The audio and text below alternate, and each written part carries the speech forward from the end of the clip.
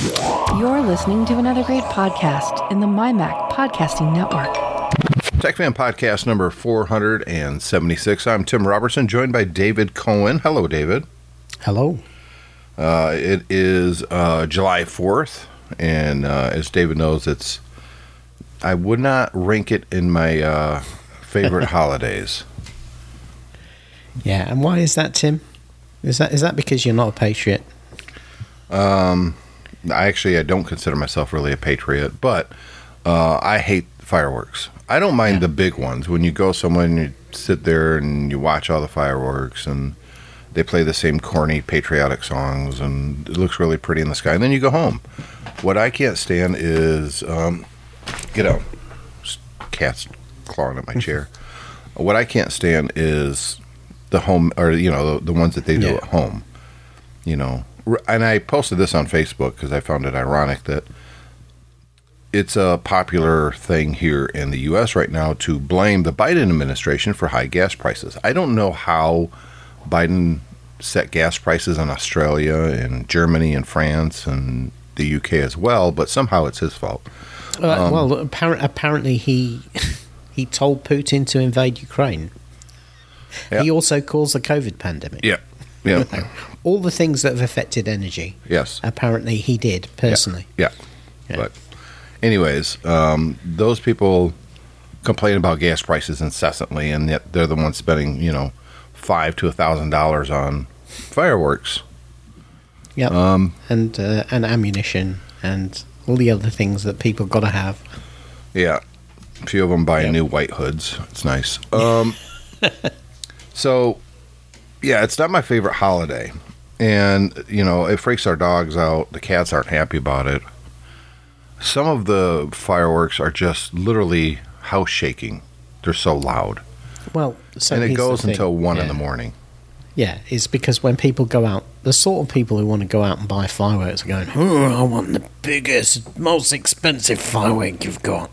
Every firework party I've ever been to where people have done it at home, it's the same thing. Somebody will come out with something that looks like it's come from a war zone. Yeah. And they'll say, the guy sold me this from out the back.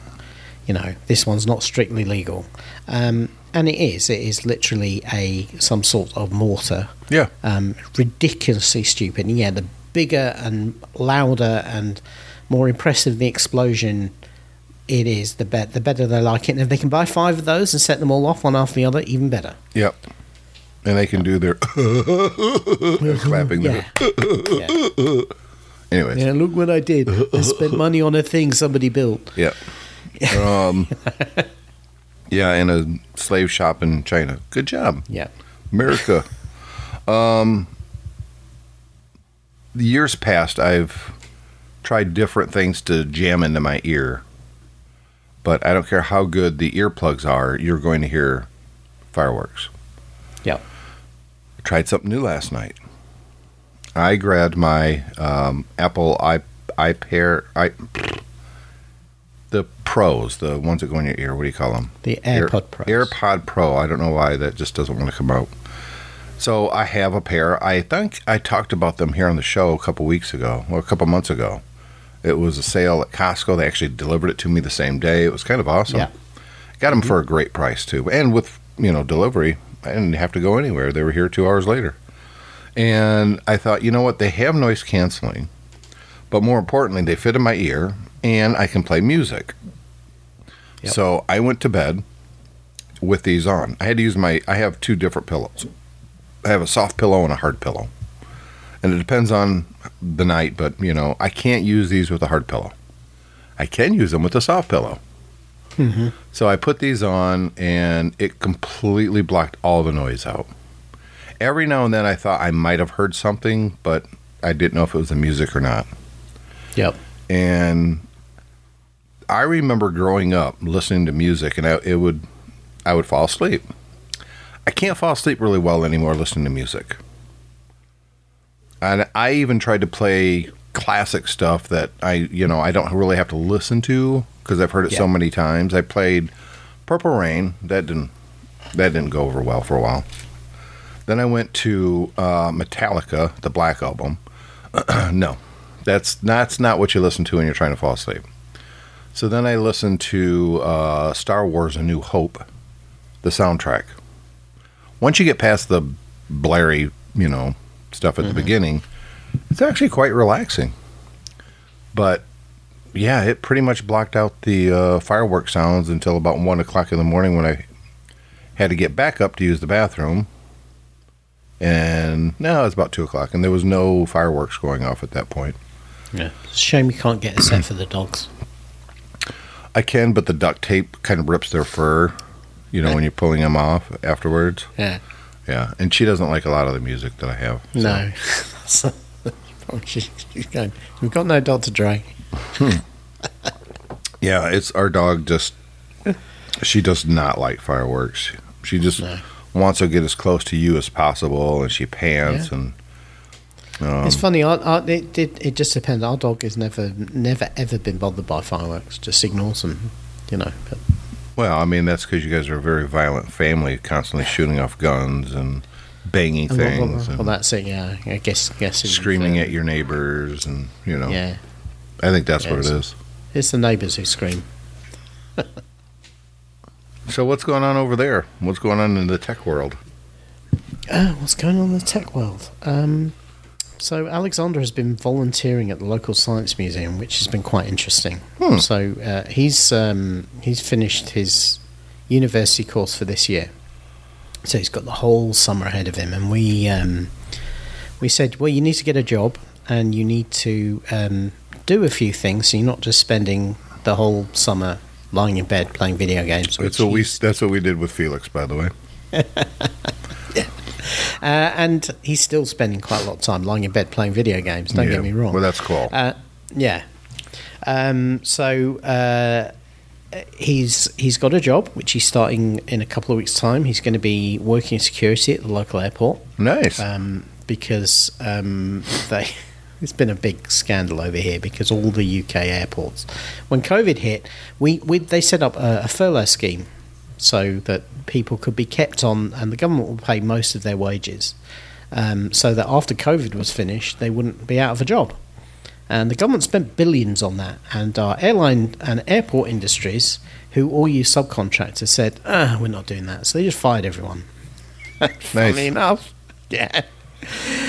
enough, when things started to pick up again and COVID was receding and all of a sudden people started travelling again, most of those people had gone out and got other jobs because, they needed money over COVID. And so, funny enough, people aren't flocking back to handle bags and do security at the airports. So Alexander applied to do it, and he will be starting in a couple of weeks. Is he looking forward to it? He is kind of looking forward to it. I think he has an interest with the airline industry anyway. And I don't know if baggage handler is. Yeah, he's not. No, he's not baggage handling. He will be. He's a security, what they call the security ambassador. So he's the guy walking along the lines, going, because we don't have TSA here. So he's the guy walking along security lines, going, please remember to take your laptops out your bags, take your Kindles, take your iPads, all of that sort of thing, and kind of helping to shepherd the lines and probably dealing with a few irate passengers as well. A few. A few. A few, yeah, just one or two. Most of them are pretty cool with it, but there's just one or two like me. If I'm going through that, I'm going to give him some crap. Give him the what for? Exactly. Yeah. So he's doing that, but he's also been volunteering at the local, the Manchester Science and Industry Museum. They have a weekend special event that's running through the summer, which is called Power Up. There's a link in the show notes for this, but it's kind of cool. It's a hands-on retro gaming exhibition that they've done before. So they basically have hundreds of different video games that everyone gets to come in and play. You pay to get into this temporary exhibition, but they have the whole history of video games effectively there, and then represented by actual consoles you can play the games on. That's cool. And he's been doing shifts on there, actually kind of helping out, helping people with the games, telling them how to play them, doing a little bit of technical support. He said the first week he was there, he said because before he started it, I said, "Oh, well, you've been doing technical support." He says, "No, they have tech people to do that." And then the first week he was there, he came back. He said, "Well, one of the consoles stopped working, and so I went and got another one." Atari Jaguar. The Atari Jaguar packed up. What a surprise! A 30-year-old console, it might not work all the time. No. So he just said, we went and got another one, and I kind of thought to myself, I'm kind of jealous they have a whole load of Atari Jaguars there. They can swap them out. They're expensive, actually. The Jaguar is not a cheap console to get. Exactly. I thought to myself, maybe you can grab me one. Anyway. So yeah, he's been doing that, and he's been really enjoying it. And he says the enthusiasm a lot of people have for these old games. He says it's not just kind of, people with nostalgia, older people like us who remember these games. He says there's a lot of young kids going in there and enjoying these games, many of them for the first time. Because let's face it, modern games are not the simple walk-up, play for 5 minutes things they used to be. No, not at all. And number one, the technology wasn't there to go too deep. But, especially with the coin op stuff, you had to catch someone immediately. Within the first 30 seconds, you had to make sure that whoever's playing knows how to play the game. It's very basic rules. You do this, and this is the reward. And then make it somewhat addictive, so you put another quarter in to play again. Rinse and repeat. That sounds like a lot of fun for him, though. He's really. I mean, it's like being made in heaven. It's the kind of perfect job for him, really. If he could get paid for it, he'd probably do it full time. Has he said which is his favorite old console? After seeing many and stuff, you know what? I don't know. I think he's relatively busy, so I don't think he has had a lot of time to actually look at the games himself. I think he's just kind of fairly busy walking around, making sure people don't have a problem and guiding people around and that sort of thing. It's quite a big space, so I don't think he's really had time to kind of take in the games himself yet. He's only been doing it a couple of weeks, but yeah, he's enjoying it. So that's something he does every Saturday. Speaking of pretty cool. Video games, but it's more than that. This last month marked the 50th anniversary of Atari. They started in obviously 1972, 1972, and Pong or Space Wars was their very first game, and then they came out with Pong. And it wasn't until 5 years later that they came out with a home console, the computer. What was it? The VCS. 2600. Yeah. We call it the 2600. We didn't. Yeah. It wasn't called the 2600 back then. No, it was just called the VCS. Yeah. And that was even more so than Pong and their arcade stuff.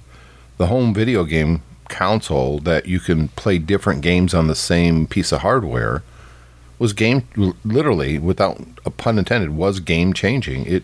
It created an industry that simply did not exist. They had home stuff at the time, I just remember going to Sears, because that was kind of where you went to get electronics back in the 70s, in part of the beginning of the 80s anyways. But it was all a bunch of Pong clones. You know, they call it different things, but it was all Pong. It was it's computer tennis, it's TV tennis, it's ping pong. We had one, but the idea was it was a dedicated piece of hardware that turned your TV into a Pong console. Yeah, and that's all it did. That's it. It was one piece of kit. That was it. Yeah, but then what happened is that the VCS came along, and then you had something you connected to the TV, but you could use a cartridge to play loads of different games. And it came bundled with Combat, which actually had about 50 different games on it. It was actually I played a lot of Combat. The only problem with Combat is you couldn't play one player. Yeah, but it had a lot of really great multiplayer games in it. Different ones. There was plane games, there was tank games, but they were all the same. Well, they were variations. Well, we used our imagination to change. I mean, the airplanes were way faster than the plotting tanks. There wasn't barriers with the planes. There were just clouds, and you could have one plane or up to 3 planes, and it was different. Definitely, it was cool. Yeah. Pong was the first multiplayer. Or I not remember Pong, well, Pong was, Yeah. but the great thing about Combat was they had a mode which had tanks, but it kind of combined it with Pong because the shells you would fire from the tanks would bounce around the level. yep. And you're playing 2-player, and it was like a maze. And so you were trying to just basically bounce a shot round to hit the opponent. Yeah. It was such fun. It was. Really was. Yeah. Yep. I remember when we got it, I took it to my grandparents' house for Christmas. And I'm sure I've told the story before, but that, everybody gathered around and took turns. And Yeah. it was probably the only time that we used the, not the joysticks, but the other controllers. What do you call those? Yeah. The round ones. Paddle. The paddle the paddles, controllers, yeah. Yeah. Which I always thought was a weird name because it really wasn't a paddle, but whatever. Yeah, I think it was because actually Pong was meant to be table tennis Correct. rather than real tennis. Correct. And so you used a paddle to play table tennis. Yep. Yeah. It was a very innovative game console, no question about it. And then you got the Intellivision, the ColecoVision, and eventually the NES, the Nintendo Entertainment System, which, by the way, purposely eschewed the name video games. Yeah. Yeah, because there was the big crash. Big crash, yeah. Yeah, of 83. But a lot of people, when they think of Atari, though, they think of the video games, but they were really, really early into home home computers as well. Yeah. They had, 2 or 3 home video games or home computers within the first, probably 80, 81, 82, somewhere in there, Yeah. that were pretty anemic and, but they have, and still have to this day, a huge fan base, relatively Yeah. speaking.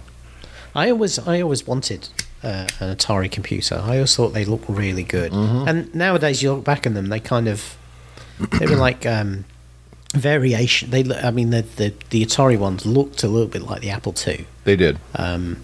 And they had. I remember they had 2 ones. They had one with a membrane keyboard. Yeah, and it then was they awful. had one with that was the 400, I think, and then they had the 800 that was the one with the full kind keyboard. But these were all based on internally. They were all based on broadly the same hardware. Mm-hmm. So the 400 and the 800 were kind of improved versions of the VCS hardware, and then the later ones, as they did newer consoles, they brought home computers out, and it was really home computers that started to do for the video game industry, because all of a sudden people said, right, well, video games are great, but I want to be able to do... You've got to remember, at this time, nobody had a computer.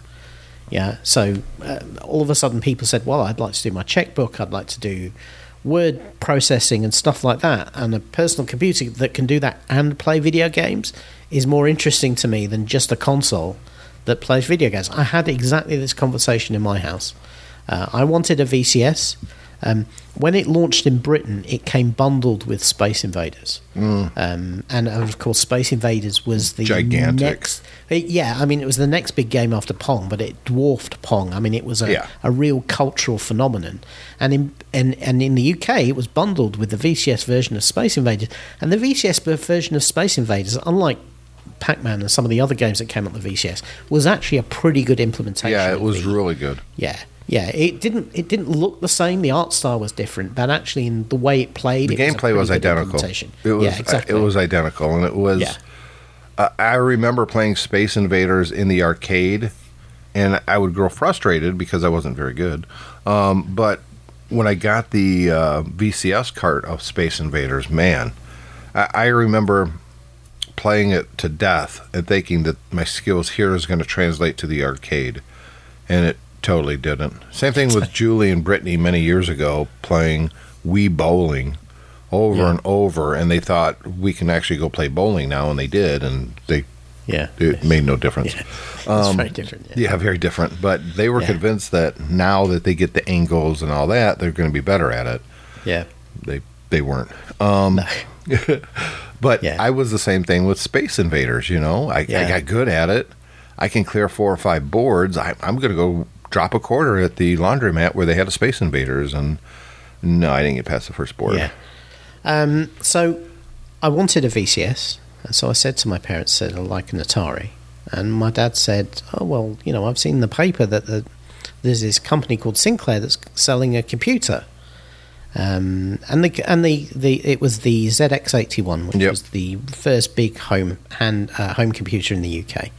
And Sinclair really knew how to get things down to a price, and it was a fully working black and white home computer for about I think it was £70.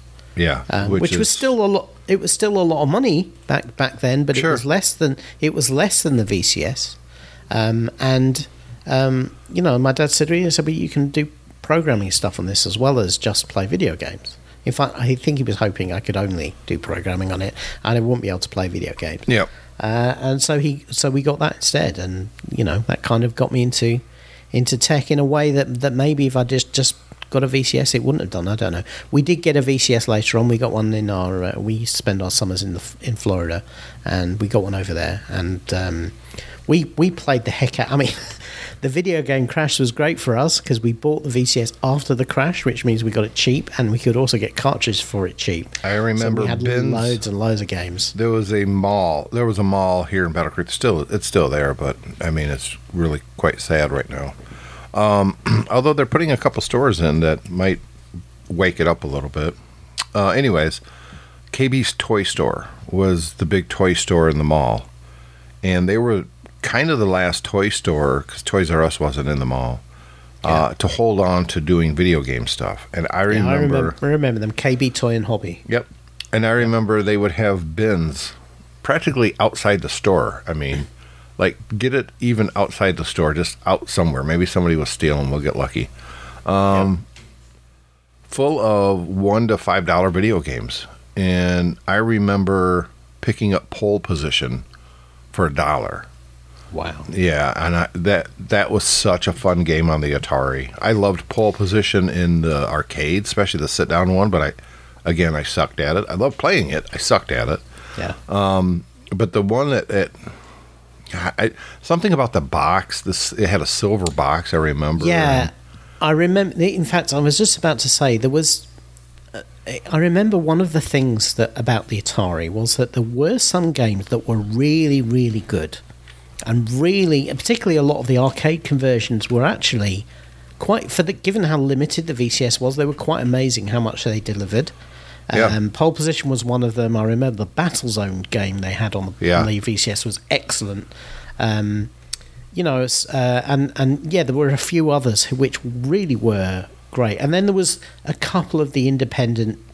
it's funny you mentioned that because I was about to go there, that it was the VCS in a court case that Activision won that allowed outside companies to make video games for the Atari. If that wasn't the case, if Activision would have lost that, and look, Activision's a huge company now. Yeah. Has almost nothing to do with the company that they were when they founded. No. The principles are all gone now, but if they would have lost that court case, you would not see the video game industry as what it is, because only Sony could have made games for their system. Only Microsoft, only Nintendo. Nintendo probably would have been fine. And all of them, even to this day, they still effectively gatekeep the publishing rights. So they have third-party developers, but you have to go through the owner of the console to get on there. Exactly. Atari kind of didn't have that model because of the court case. And some of them, I remember I had quite a few games from a company called iMagic. Yep. That were really, really good. And I've played some of those games recently on some of my handheld portable systems that emulate the 2600. A few of those really hold up pretty well. There was some really great software for it, but there was also some really, really terrible stuff. That's everything, though. I mean, to me, it was Pitfall, Barnstorming. I know that it has a bad rap, but there was just something about the 2600 version of Pac-Man. It was terrible. It caused seizures. The gameplay vaguely resembled it, but I still loved it. One of my favorites that I remember buying in that the same time I got Pole Position, and it took me weeks to actually start playing it, was Aliens, which was, a Pac-Man game, and you're a human running away from the aliens. It scared the crap out of me. It was I don't know, something about that game just evoked the movie for me. It was a seminal moment in history with the VCS, and Yes, it's not even close to being the best-selling video game console of all time. I don't even think it ranks in the top 10 anymore. But man, our generation, we saw this thing start. There was no video games at all when we were born, and look where we are now. And also as well, Atari was huge in coin-ops. That's where they got their start. Well, big. But they made some of the seminal coin-ops as well. Asteroids. I loved the Vector games they did, which were I don't think they did. Did they do Asteroids? I thought they did. Yeah, Atari did Asteroids. Yeah. I know they didn't do Space Invaders. No, they didn't. That was Taito. Yeah, but Asteroids was definitely an Atari game. They did some great stuff back in the day. That's for sure. Yep. 50 years, which means not just 50 years of Atari, but 50 years of the video game industry. And look how, it was the before the crash. I think the 1982 revenue for video games was about $3.2 billion, which is a colossal amount of money in 1982. Well, that was when video games actually passed the rest of the entertainment industry. Movies and music combined still wasn't equal to video games. Yeah, but then 1983 with the crash, it dropped to $100 million of revenue. Yeah. So it really was, and it was basically because everybody was trying to copy Atari. They flooded the market. Yeah, there was zero innovation. Nobody was doing anything different. Bad games were rolled out. And also E.T. arcades was the one that gets the blame, but it was just Well, you got to remember there was no internet back then. So when you were buying a game, you were often choosing it based on what you saw in the box. And let's talk about that for a second, because box art for the 2600 was an art form that doesn't exist anymore. They had some of the most beautiful artwork on these old boxes. They just did. Yeah. They would commission, professional artists to do this stuff. To really kind of, give a flavour of the ideas behind the game. The problem was, often the ideas behind the game didn't really stack up to the graphics in the game. And obviously from static shot as well, you can't really tell what the gameplay is like. You can't tell how responsive it is. You can't tell how repetitive it is. And, there's a lot of games that look fantastic on the box and absolutely sucked. Well, I remember going to the aforementioned Sears, and they had an Atari 2600 set up. So they had a ColecoVision too, and I really wanted a ColecoVision so bad. Yeah, because ColecoVision came bundled with a Donkey Kong. Very good version of Donkey Kong. Yeah, very good. It just looked better, though. I don't know. It wasn't really, but it really looked better to me. You always want what you don't have, right? Yeah. So I remember going, and the Atari was under this bubble thing, and old TV hooked up to it, and that's where I played Pitfall for the first time. They had Pitfall, and I didn't understand that it was a third-party game. I didn't even get the concept, but I remember thinking that, wow, this is... Because if you look at gameplay of Pitfall compared to every 2600 game that was out there before it, it felt like a generational leap. The color palette, the gameplay, an actual human that seems to be moving correctly. There was some innovation in that game that just blew me away. And Barnstorming was another one. I loved Barnstorming, the whimsical flying and going through the barns and the chickens, and it was just great. It was a fun time, and it kind of sucks that Atari really doesn't exist anymore. There's a company that's, they're a holding company, they own all the assets. And, they keep trying to... And I have this Atari 20... I forget what it's called now, the new Atari 2600, if you will. Yeah, I think it is called the Atari VCS again. Yeah, I've got it, and we've talked about it. Yeah. It's not that it sucks, it does. It's not even hooked up right now. And I keep meaning to plug it back in, but I got to rewire the whole system behind my TV, and I just haven't got around to it. 50 years. I think, with that VCS, they missed the mark. You look at what they did for what you have to spend, And then you look for the same money, you can basically say, I can get a Steam Deck, which is a handheld system that does all of that, but also plays AAA modern titles. And you just, I just think they missed the boat on that. The interesting kind of throwback to that sort of thing, I think, are these little experiments that have been done, like we talked about the Playdate before, which is the little black and white handheld thing that is in some ways kind of similar to the VCS. It's I'm in group 3 still. Yeah, I'm in group 2, which apparently is shipping now, so I'm hoping to get mine at some point. I hate you. But so we can look forward to a review of that. But these are games that are running on a very deliberately nowadays limited device. And the idea is to bring back that old style gameplay. It even has something like the paddle. It has the crank on the side, so it'd be interesting. Yeah, I want to play it. It looks fun, and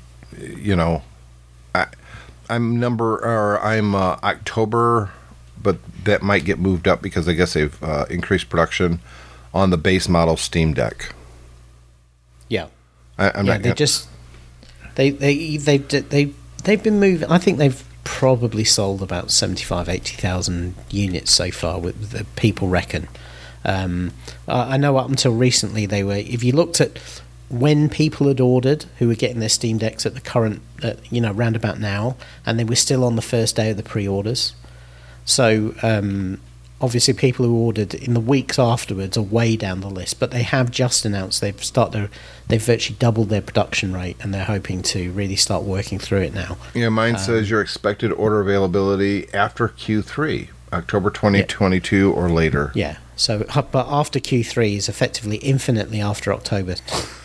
So, basically, they have no idea at this point. So that is. I don't mind waiting because I figure by then they'll probably work out some of the bugs that I've seen in the first. Yeah, there's a few people. A few people had some hardware problems. Nothing for you though. You were good. No, mine was good. Some people have complained that the fan has. Some people have been getting fans that whine at a particularly annoying pitch. Some people have had some button problems, and look, you're always going to get that. And some, there's been some shipping problems too. Alexander actually bought one. He bought one. He bought one on eBay for an inflated price over newbie. He said, well, I've got the money and I'd like one. I'd like to be able to play one now. So he bought one and he's very happy with it. Well, I wish I had one because I have a place that I can go away from my desk or the living room to actually play video games now. We bought, what do you call it? A gazebo. And it's on our deck. It's a big one. And we bought, a new furniture and a table and lights and a bug zapper and decorations. And so we've been spending a lot of time on the deck, which I haven't been able to do for years because the boy dog would pee on everything out there and effectively ruin anything that we put on the deck, which I didn't foresee when we got the damn dogs. The girl, of course, doesn't unless she's doing a handstand. And so with his passing, we can actually use our deck again. And we've been taking full advantage of it. And I would love to be able to sit out there on a nice cool night and play some video games on a Steam Deck. I've done exactly that in my garden. When the sun goes down and it cools off a little bit, I go and sit on a nice comfortable chair out the back there and play video games for an hour. It's a lot of fun. Yeah, we spent way too much money for this area on our deck, but I didn't go cheap. Well, I kind of did. And here's where eBay comes in. I was looking for gazebos, and we've got two places here that sells them. One is called Menards, and you'd have to look it up online. There's a lady from, I want to say California, moved to Chicago, and they have Menards in Chicago too. And she had never seen a store like Menards, and she did this video walk around, and she's blown away. She's like, I can't, this is the most amazing store ever. It really is. It's very, very cool. And they have a huge part of the store where it's seasonal stuff too. So right now the seasonal stuff is all patio and outdoor, and eventually that'll get turned into Christmas, and that lasts for 18 years because they put the stuff out there way too early. But we looked at Menards for gazebos, and I found one that was the same size that I wanted. It was only like a little less than $400, but it was really cheap. And I was like, eh. And then we found one at a place called Lowe's, which is more of a hardware store. Yeah. But they also have stuff like this in a garden center, in lumber. And they had one that was about $800, but it was exactly what I wanted. So I looked on eBay, and sure enough, $325, I got pretty much exactly the same one that was at Lowe's, cheaper than the one that was at Menards. But when you buy on eBay, you never know what you're going to get. Exactly. So that was kind of a worry, but for $325, I was willing to take the chance, and it's brilliant. It's exactly what I wanted. Very happy with it. And then I spent 5 times that for freaking furniture and lights and all that stuff. But you know what? Julie picked out the seats because she's very picky when it comes to seats, I guess. Mm-hmm. And she really liked these particular set. They swivel, they rock, they're heavy. So that's what we did. We've been spending a lot of time. She was out there last night painting, believe it or not. Yeah. So did you have to do anything to get Wi-Fi coverage out there, or is that pretty much covered from inside the house? Well, I've got 3 Wi-Fi networks in the house at this point. I've got the Apple one, which a couple video games still run on, which I could probably retire at this point, to be honest. I got the one that comes from Comcast. I call that one, if you want to join my network, it's Battle Creek Police Department, basically, BCPD narcotics unit, or narcotics van, which so cracks me up. And then I did get a mesh network, and Julie keeps unplugging the one that's upstairs, which ticks me off. But why? I don't know. There's plenty of outlets, but she keeps unplugging it to plug other things in, and there's empty plugs right there. I'm like, what are you doing? Yeah. Anyways, well, so why didn't you move it to a different outlet and see if she still unplugs it? Because that's the only convenient outlet without me moving something, and I'm lazy. There you go. Yeah. That's why she keeps unplugging it. Yeah. Yeah, and every one of the Wi-Fi's reach the back. The one that reaches it the best, though, is the mesh, simply because I have a hotspot in the kitchen, which is right on the other side of the deck. Yeah. We had my father and Carol over last night, and I made them supper, and that was nice. You know, it's nice to have an outdoor area where you can seat 6 people, so the kids could have somebody come over, and there's enough seats for people. That was nice. I liked it a lot. So I got myself something new recently that's it's not really tech, but it's kind of gadgety, and it's related to being outside. So as I said, I like to go outside and sit in the back, but I also am one of these people. I'm always hot.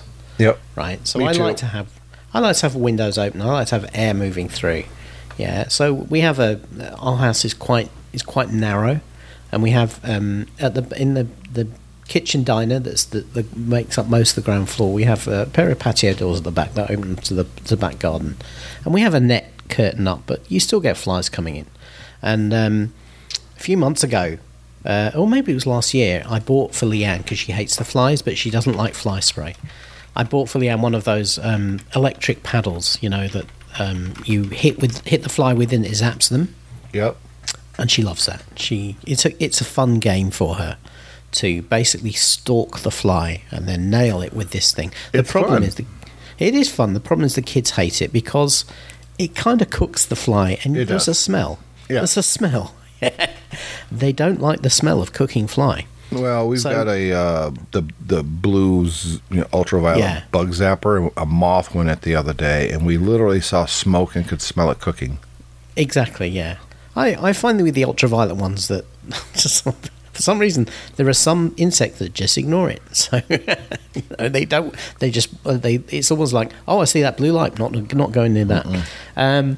So anyway, we've had situations in the past where we've gone to find the bug zac bat, and it's missing, and that's because the kids have hidden it because they don't want her to use it.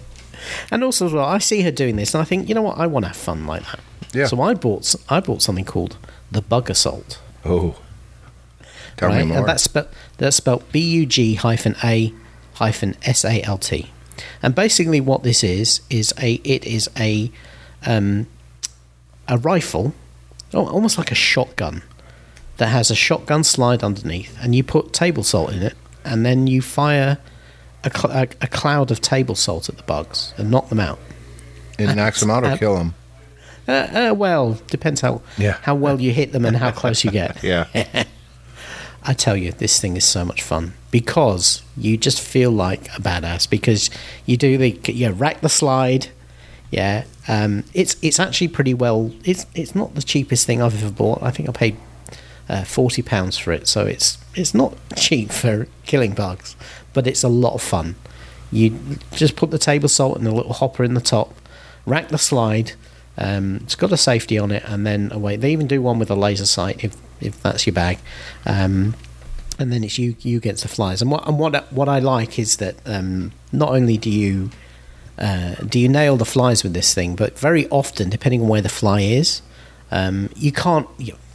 If you've ever tried to swat a fly midair, you can't hit things that are flying.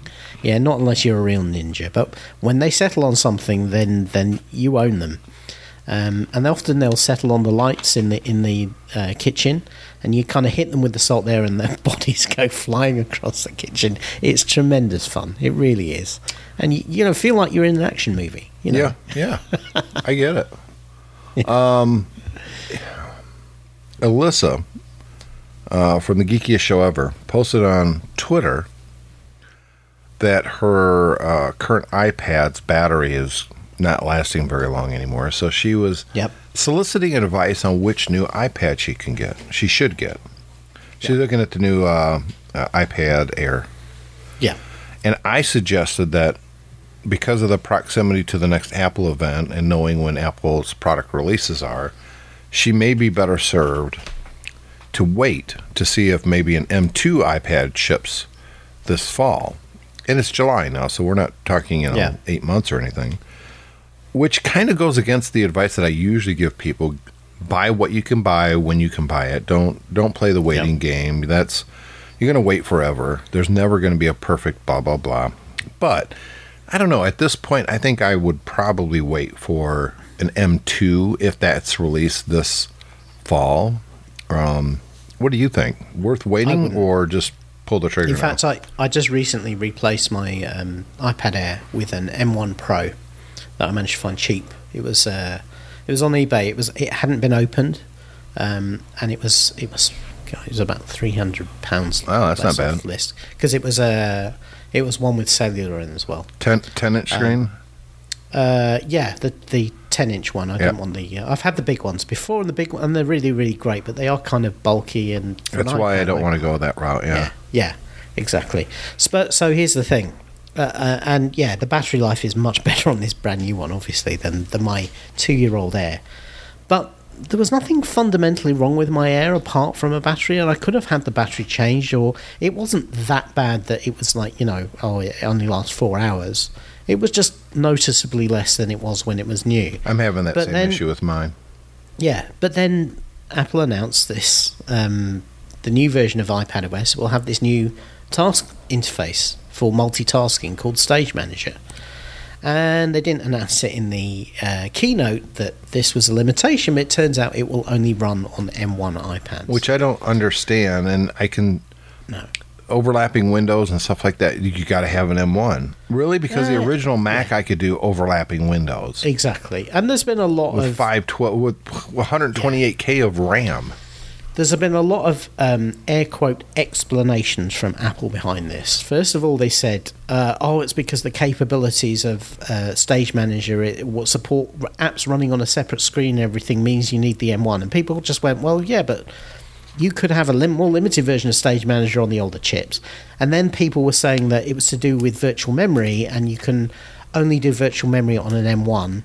And people went, well, yeah, but the current iPad has multiple apps, and it manages without virtual memory, so that doesn't really work. And then there was and then it turns out that the entry-level M1 iPad Pro, or maybe the Air, one of the entry-level M1 iPads that has only 64 gig of memory of storage doesn't support virtual memory because it only has 64 gig of storage, and they don't want to use it up for system stuff when you might have your data in there. So Stage Manager won't run on that, right? So, well, Stage Manager, it turns out, does run on that. That's weird. Funny that, isn't it? So, you know what? Obviously, what happened is that they were looking at these interfaces and how they wanted to do it. And at some point, somebody decided, you know what? We want to make this thing really cool, so let's just target the M1s. But the problem is they then threw people who 2 years ago bought a 12.9-inch iPad Pro for over $1,000. They threw that person under the bus by saying, oh, we know one of the limitations of that Pro is it's got great hardware but crappy multitasking. Yeah, you need to buy a new one. Yep. And it's a really, really terrible look by Apple. And the fact that they've tried to defend it, yeah, and obviously what they've done is they said, well, you know, we could have two versions of Stage Manager. We could have the M1 version, and then we could have the non-M1 version, you know, that runs on older hardware with more limited. Because, you know, when they're going on like, oh, we need to run 6 apps at once, it's like, well, no, it doesn't. That's a choice you've made. And on older hardware that can't support that, you could make it do less. Yep. They've obviously decided they don't want to put the effort in to do that. Well, they want to sell hardware. They're not making any money with the iPad OS. They make money when they sell the hardware and when they sell apps. Yeah. And that's why they're doing it. There's no question. It's just a way for them to sell. I don't have a problem with them saying, you know, to get this, you have to have the new iPad because we want to sell them. That, at least that would be honest. But don't give us technical reasons when the technical reasons don't hold up to... Don't hold up, yeah. Yeah, don't do that. I kind of do have a problem because the iPad Pro has always been sold as it's as good as a computer. The hardware is good. And the 2018, 2019 models were the ones where they started saying in reviews... Yeah, same as a laptop. Their things started saying as fast as a laptop. Yep. Of course, the M1s are faster than a laptop, right? Now, you can't say... What's the point of having it a faster laptop if then the software holds it back and then when they fix the software, they don't roll that fix back to older machines? Yep. It's, you know, and we're not talking 5-year-old computers. No. Here. We're talking about 2-year-old computers. Exactly. And that's really the problem. Yeah, you know, so I'm the sucker. I bought an M1. Not really, though, because for that feature, but for the fact that actually I did need improved battery life. Well, my iPad is, I don't even remember which one it is now, to be honest with you. But I'm starting to get the itch of replacing it myself. And the reason I gave Alyssa that advice is because that's kind of what I'm doing. I usually go 3, maybe even 4 years between iPads. I think I've owned 4 now. And if I'm going to get a new one, I'm just going to wait for the M2s or whatever is probably released this year. But I kind of also want to replace the iMac with the Mac Studio. I can't pull myself to spend $2,000 that... So they have refurbed Mac Studios available on Apple.com now. So you might want to look at one of those. Yeah, well, they just came out in the last week, so that'll save you a little bit of money. In terms of the M2 iPads, I mean, yeah, they'll come, but again, the problem with there's nobody with the current iPad today, even those A12Z ones that we've been talking about that won't have this Stage Manager application. Nobody picks those iPads up and goes, you know what, these iPads are great, but I wish they had more performance. So I don't really see apart from future-proofing, I don't really see the drive towards an M2 for an iPad. For me, it's about, you know, what will it run today? And God forbid that Apple turns around and brings something out next year on the iPad OS and then says, oh, you need an M2 for it. There's no Mac Studios in refurb. Right, they have been available. They must have sold out, so you might want to keep an eye out for those. That might be the way to go. Yeah. Oh well, if you can get a refurb unit, that's always the way to go from Apple because they're like new. They've got some pretty good deals. They got a refurbished Mac Mini with the M1 chip, 8-core, $589. That's usually $699. That's not bad. Yeah. So I think you do need to ask yourself what the Mac Studio is going to bring you. I don't know why anybody... Well, I'm not getting the Mac Mini, I'm just saying. Okay. But that, compared to... They have the Space Gray i3 for $679. Why would you do that? I don't... Yeah. That's just dumb. Because the way the refurb store works is they take the original list price and they knock some money off and then they sell it. Anybody that would buy an i5 now over the M1 chip is just... unless dumb. Well, there will be people who buy those because they don't know the difference, and there will be people who maybe are running Intel applications that won't run on an M1. So, yeah, I'll give you that. I mean, but for the most if you're part, running Windows VMs, for instance, you've got to have an Intel processor. You can't have an M1. So that is what it is. But it's just an oddity of the Refurb store where they don't sell anything in comparison to anything else. They basically say, well, this was the price now, and we're going to knock a certain percentage off, and then we're going to sell it at that. And you do end up with these unusual things where you look at it and you go, well, that's bad value compared to something else. But it relies on the person doing the shopping knowing what they're doing, and unfortunately, sometimes people don't. That's I mean, you must see it in your car business where people come in and they pay over the odds for a vehicle that's not really worth what it's being charged for, compared to something else, you know. I mean, right now, used cars cost more than new cars, which is just dumbfounding. But that's the market right now because they're just not producing enough of the old or the new cars. Yeah, the used car market in the UK has softened in the last 2 months or so, I've been told, when I've been given quotes for mine, which is irritating. But there you go.